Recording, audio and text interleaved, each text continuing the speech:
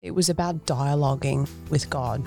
It wasn't about locking this thing away in her heart, never to see it again. It was about going, no, I need to retreat and I need to dialogue with God about what's happening here.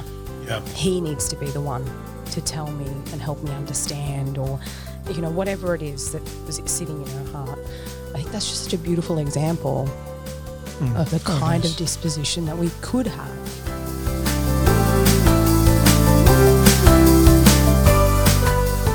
Hello and welcome to this week's episode of Living Fullness. I'm Stina Constantine, and joining me on the podcast is Father Sean Burns.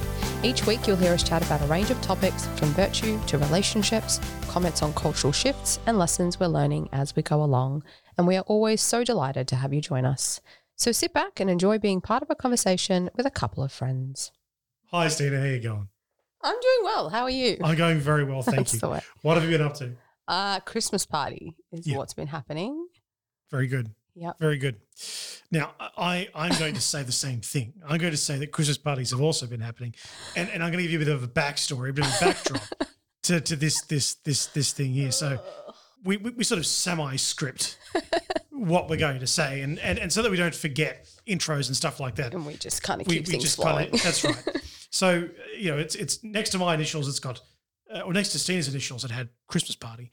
And I looked at mine and I thought, what have I actually done that I can say in an introductory spiel? I'm like, Christmas parties. Christmas parties. So I put down Christmas party. It was, I've now been accused of stealing. Because this happens a lot. This happens a lot. I write something down and then we go to record and then I'm just like in conversation and then I look down at my notes and I'm like, you flipping stole. You stole mine. I'm doing the work here. But I look at it and I go, oh yeah, I did that too. I'm like, that's what I can do. And I suppose that makes sense. It is Advent. There is plenty of Christmas parties around. So mine was for work. Right. We had our work Christmas party, which was actually quite nice. The only weird part about it was that we had it at a venue that had multiple sections outdoors. Yep. So we had one section and then another section was set up for a 30th with like a marquee and the rest of it was for a wake. Yeah, right, okay. So we walked in our Christmas gear, all colourful, into a swarm of black. We were very self-conscious and went, right, let's just quickly grab a drink and leave. Yep. It was very jarring. But it was fun. Like we had like little art stuff set up and our managers did a really good job of creating a lovely environment. That's cool. So, That's cool. What about you? What are your Christmas parties? Oh, well, it's just been school and parish, really. Oh, yeah. Yeah, parish groups having Christmas parties and schools having Christmas parties and you know, like the staff get together and have a little Christmas party, and so I, you know, go after that. And do you guys have a Christmas party like within as a clergy at the cathedral? Like, do you guys do something for Christmas Day? On Christmas Day? Yeah, yep. Lovely. Yep. We lovely. Just ever so briefly, we come together and the administrator normally puts a meal together. Although the bishop might go, you know what? Because I did that last Easter. I put a meal together for the community and I'm not going to lie. It sucked. Badly. It was penitential. It was penitential and it was Easter. That's wrong. It was, I cooked. It was such a rookie mistake. A rookie mistake. I wanted to make sure that everything be ready by the appropriate time. And so I had to cook a lot of pasta. So I started it early, right? And it was ravioli. And because I started it early, by the end of it, you know how ravioli, if you cook it too much, it gets that kind of a rubbery feel to it. Oh, no. It was so rubbery. Oh. And everyone was so very, you know, so delightful about it. Like, oh, this is really nice, Sean. Don't say that. We all know that it tastes like we're eating tires. So let's not pretend. Let's not pretend here, people. Oh no. So I may get kicked off that job, and I don't blame anybody. But it's we do get together and have a little party. Yeah. So that was probably the longest preamble we've ever had on this episode. So I'll put a timestamp in the description box if you just want to kind of skip to the actual episode section of this podcast. So in today's episode, we're continuing with the theme of an Advent series. So for this one, I thought it'd be good for us to just kind of have a conversation around the hearts of the Holy Family, or more like the interior disposition. So where should we start? Yes. Okay. Well, I mean, Mary's disposition of openness and obedience found in the Annunciation. She's just so open. She's so open. So if we go to the Annunciation now in the Bible, which for those of you playing along at home is Luke chapter 1, verse 26 and following. In the 6th month, the angel Gabriel was sent from God to a city of Galilee named Nazareth, to a virgin betrothed to a man whose name was Joseph, of the house of David. And the virgin's name was Mary. And he came to her and said, "Hail, full of grace, the Lord is with you." But she was greatly troubled at the saying, and considered in her mind what sort of greeting this might be. And the angel said to her, "Do not be afraid, Mary, for you have found favor with God. And behold, you will conceive in your womb and bear a son, and you shall call his name Jesus. He will be great, and will be called Son of the Most High. And the Lord God will give to him the throne of his father David, and he will reign over the house of Jacob forever, and of his kingdom there will be no end." And Mary said to the angel, "How can this be, since I have no husband?" And the angel said to her, "The Holy Spirit will come upon you, and the power of the Most High will overshadow you. Therefore the child to be born will be called Holy, the Son of God. And behold, your kinswoman Elizabeth, in her old age, has also conceived a son, and this is the 6th month with her who was called barren. For with God nothing will be impossible." And Mary said, "Behold, I am the handmaid of the Lord. Let it be to me according to your word." And the angel departed from her.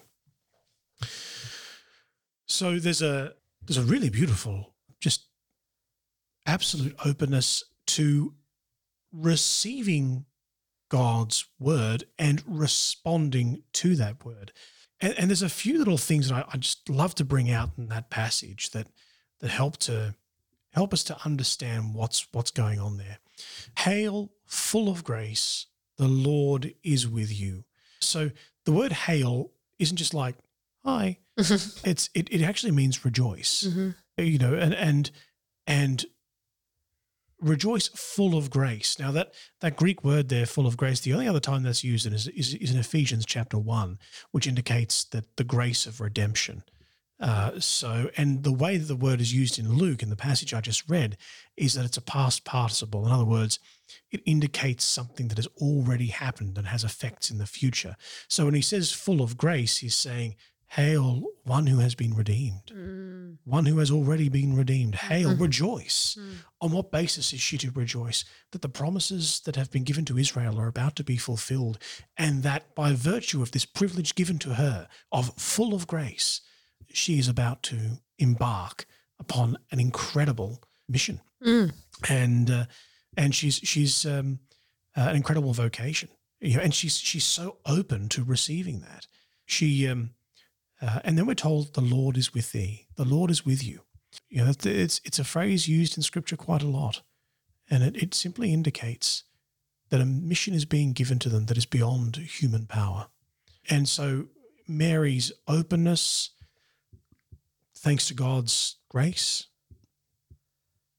leads to a mission, a vocation in her life. And so she has this heart that's open to receiving God's grace and that is open to being of service for others. And we see that immediately in the next section where she goes and visits Elizabeth. She has received from the word and now she goes to share the word. And she's so perfectly open. And I love the fact that we're told that Mary was disturbed by the greeting. It's kind of interesting. I mean, personally, I'd have been disturbed by the presence of an angel. But she's not.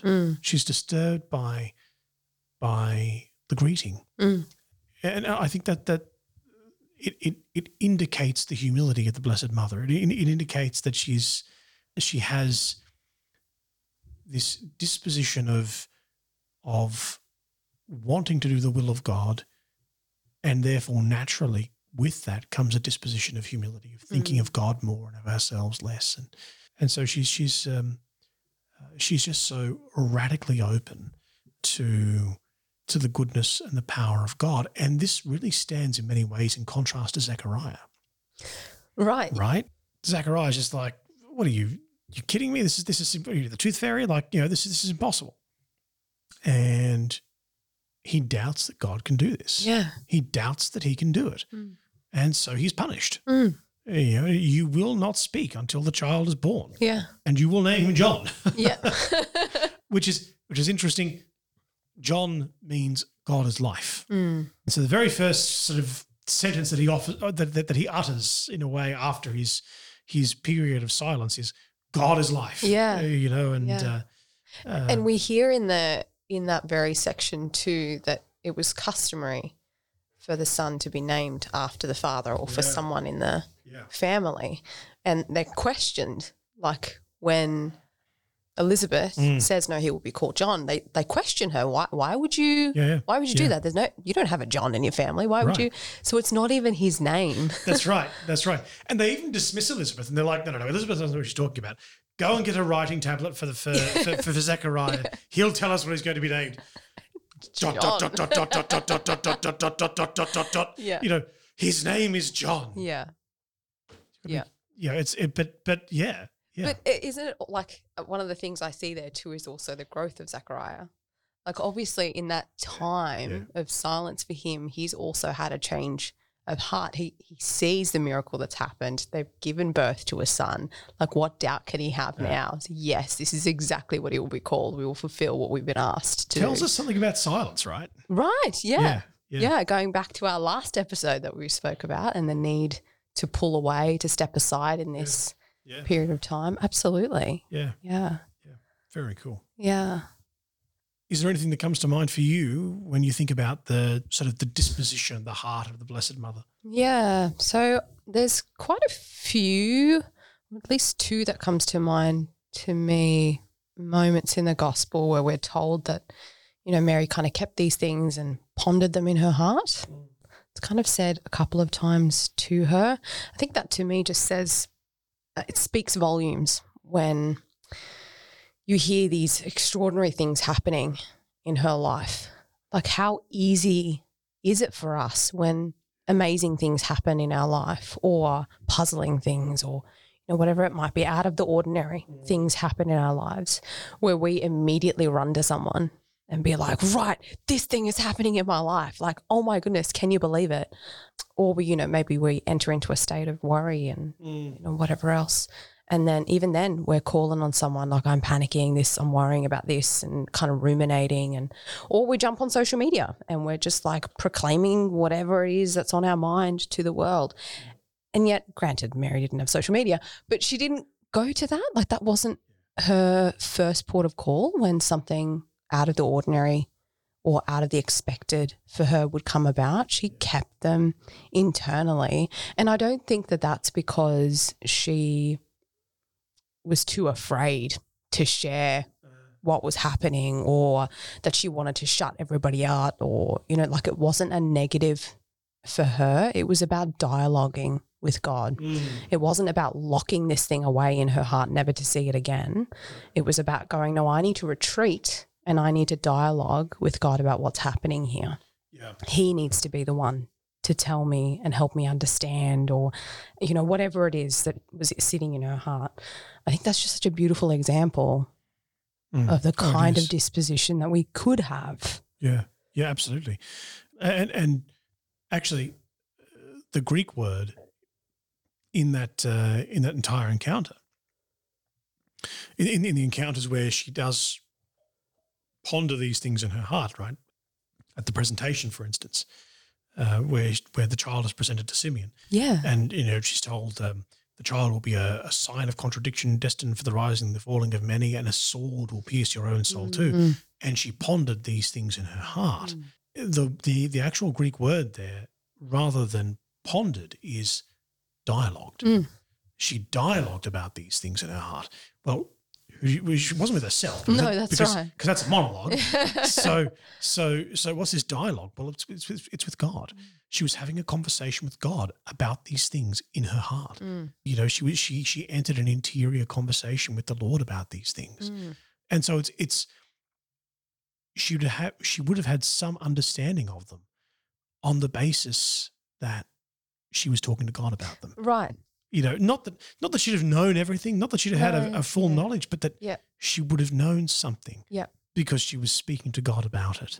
And so what she needed to know, she would have known. Exactly right. Exactly right. She's, you know, because there is that absolute docility to the will of God. And I think that's exactly what you're pointing out is, all right, this thing has happened. This really, like this old dude named Simeon just prophesied something that's kind of scary. Like and the first person I'm going to talk about with this is God. Yeah. You know, that's, you know, it's not, oh no, this happened. What am I going to do about it? It's okay. You know what? I might have that question, but I'm going to ask that question to God. Yeah. That's the first thing I'm going to do is dialogue with God. Exactly. So, yeah. You see that real docility. What about Joseph? Yeah. So I think we've spent quite a few episodes now, or I feel like I've taken quite a few opportunities to talk about Joseph.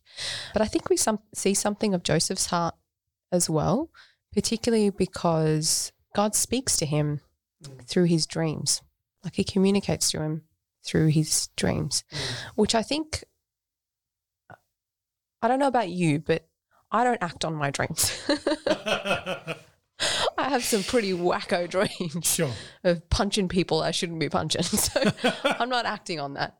But for Joseph, he obviously has a level of knowledge of himself as well as a solid relationship with God to be able to discern what is of his own making up, his own imaginings, and what is actually coming from God. Yeah. Yeah. So I think that to me just speaks volumes of who he is as a man of God, but also who God is in his life. Like what kind of heart must Joseph have for him to be so docile in his sleep? Yes, absolutely. Absolutely. For him to follow the command of God and just be like, okay, I had this dream, I'm getting up, I'm going. Yeah. And it wasn't just once. No, it was multiple times. Right. Yeah. Multiple times. And he acted on it. Yeah. Yeah. That level of faith. It must have been a unique dream too. Right. It must have been a unique dream. Right. Yeah. Yeah.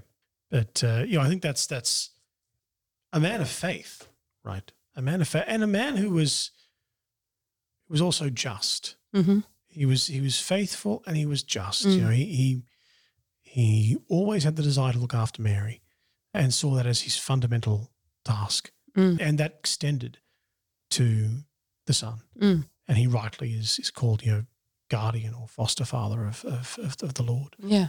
Yeah. So yeah. Yeah. Yeah. It's and I have this little image of like a little toddler Jesus, or not, maybe not toddler, but like a young Jesus kind of asking questions of Mary and Joseph, like, tell me about like when I was born and tell me, what was it like and where did you come from? And you're like children do, like, where did I come from? Those little innocent questions, and Joseph sharing stories. Like, could you imagine sharing a story with your son, explaining to him, well, God told me. Yeah. God told me to take care of Mary. God told me to take care of you. God told me to leave. I had to leave. We had to go to Egypt. God told me, so I did. Could you imagine actually sharing that story? Incredible, right? With the Son of God. Incredible. Like, it's out there, man. Yeah. And it's in the Catholic Church, we have this tradition with a little t, right? So it's not something that we formally believe, but it's a nice sort of legend or tradition that Joseph died in the arms of Jesus and with Mary by his side. And it's sort of, to me, it's the tradition is this beautiful contrast between the infancy narrative and the moment of Joseph's death. That Joseph was brave enough to do all of that, to say yes to God in those moments, and to be courageous, and to be docile to a point as well. And he was willing to do that, and he held in his arms the greatest gift to humanity that humanity's ever received, and sort of a reward in a certain sense for his courage and his docility is that as he's dying, he gets to look into the eyes of his son, which also are the eyes of eternity. And so it's kind of his reward in a certain sense. Yeah. It's a very poetic. Yeah. Yeah, it's beautiful. Yeah. As Joseph held Jesus when he was born, so Jesus, when Joseph is about to be born to eternal life, holds him. Yeah. And you see a very stark reversal, and you see the actual nature of the relationship between the two is actually laid bare. Yeah. Yeah. We've spoken about, those dispositions. Perhaps one little thing that we might just be able to do now here at the end of the episode is to go, well, how do we harbor some of those dispositions ourselves? Like how do we first maybe examine our dispositions, and then how do we sort of imitate some of those dispositions that we've spoken about? So in Catholic tradition, we have what's called an examination of conscience and an examination of consciousness. So an examination of conscience is looking back over the day and going, all right, Lord, thank you for today. Here's all the things I'm grateful for. And here's all the things that I'm hoping for tomorrow. And here's the things where I know that I've messed up a little bit and I haven't really honored you, and I've sinned and messed up. And you'd never do that last part last. you never do the sinning part last. Always stick that in the middle somewhere. Put hope at the end. But it's an opportunity to thank God for the day, to say sorry for things where we've fallen down, and to put hope, put a hope for what the next day will look like with God, And that might be a good way to just sort of examine, well, okay, Lord, where can I thank you for the dispositions that I have that I know are really, going well, and if I can name those, I can also strengthen them and give you even more thanks for them by your grace. So, and also, where have I fallen down? Where do my dispositions need a bit of purification? Where, am I actually docile to your will? Am I docile to your commandments, to your scriptures, to your sacraments? For priests, it could be the question of am I docile to the liturgy? Do I make up my own stuff, or do things as I want rather than the manner that it's written? Like that immediately is something that I would consider. Do I want to mix rites because I prefer this rite over that rite, or do I that's just, it's something simple, but it's an indication of one's disposition to being docile to God's word and through His church. Or am I actually making time for prayer to speak to your Lord and to hear you speak to me? So that could be helpful, but also an examination of consciousness might also be helpful too. Sort of doing an examination of throughout the day, just going, all right, you know what? I realized through my examination of conscience that I want to try and develop this particular disposition of openness to God's will, or maybe improving some sin that I know that I'm just allowing to sort of circle around my life at the moment.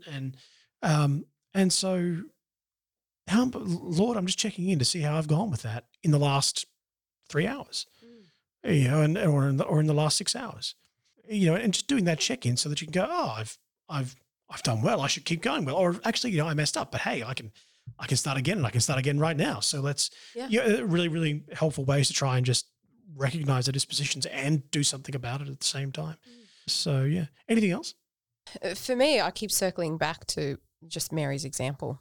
Yeah. Just kind of putting a pause on anything that comes up and returning to that internal dialogue. I mean, I've certainly learnt something I've taken directly from her in terms of ministry. When I get asked to speak at an engagement, and more often than not, I get asked to do something in the next 7 days. And I pull up my calendar and I get immediately very uncomfortable when it's 7 days, because I do have a very full calendar. So I pull up my calendar and I'm looking at it not to see am I available at the time that they've asked, but then I'm reviewing between now and then, do I actually have time where I can put aside space to dialogue with God, even if what it is that they're asking me to talk about is material that I already know. Because I know that when it comes to ministry, it's never just the same. Yeah. It's always different people. And so things always shift and change. I never do the same talk twice in the exact same way. Yeah. It doesn't work that way for me in ministry. Yeah. So I've learnt from her that if that is the case, the answer is no. Yeah. I can't do justice. Yep. I can't give wholeheartedly. I won't be at peace if I say yes to this before, during and after, because there isn't adequate time for me to talk to God about what he wants me to communicate. Or maybe there is scope, but maybe something else needs to go in my diary. So maybe I need to take a day off work for that to happen, or maybe I need to cancel some other things that are in there that aren't as important in order to make that work. But whatever needs to happen, taking from Mary's example, I need to go and dialogue with God before doing that. So just kind of model her. She's That's a very, very good answer. It's a very good answer. So look, that brings us to the end of that episode, talking about the dispositions of the Holy Family and the hearts that they have, and perhaps some things that we can learn from that as well, and for our second Sunday of Advent. So before we go, of course, we need to do a truth, a beauty, and a goodness. So, Stina, away you go. So I suppose I could do a you. I could steal yours. Go ahead, please. That would be unkind. I'll leave you to do yours. I recently just had lunch with a couple of friends just a couple of days ago. We haven't seen each other in a little while, and one of my friends decided to invite her mum to come and join as well, which is really lovely. Just being able to sit around, good food, good company. Just kind of, it was only like a couple of hours. Didn't really, there was no profound conversations happening, but this particular, mother and daughter, I always kind of sit back and I'm in awe of their, just this, I mean this in the greatest possible way, but they just live out their faith simply. It's very simple to them. They just love their neighbour very simply, and they'll talk about different things that, happen to them at work and this, that, and the other. And I'm sitting there going, wow, you're just doing it. You're not you're not preaching. You're just living out love, you just do it. It just comes like second nature to you. And there are some things that they say that I go, I don't know that I would have had the energy for that, or I would have thought to do that, So just not like, again, the conversations weren't profound, but Praise just God. being in their presence, there's always something beautiful God. and good that comes from Isn't that just beautiful? What a marvelous witness they are. Yeah, and I don't think they realise it. Yeah. I don't think they realise it. The good ones never do. Yeah. What about you, Padre? What's one? Well, I know it's a resource, but share your resource with us. I shall share. It's a guided Advent journal for prayer and meditation, and it's. I probably should have given this to you last week. That's okay. But hey, you can pick it up in the second week of Advent. It's all good. What's it called? It's called Adore, and it's written by Father John Burns. Not Father Sean Burns, but Father John Burns. And also his Burns is spelt the wrong way. So I'm just picking on every priest at the moment, aren't I? It was Father Mike Smith's last week. It's Father John Burns this week. Something he can't control. The spelling of his outrageous. Absolutely outrageous. But yeah, it's absolutely exceptional. Very, very, very beautiful, and it is extraordinarily helpful for mental prayer throughout the period of Advent.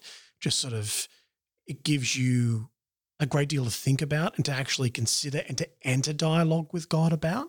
And so, I would heartily recommend it to anybody. Yeah, very good. Thanks so much for joining us for this week's episode of Living Fullness. We will catch you again next week, but until then, know of our love and prayers. God bless.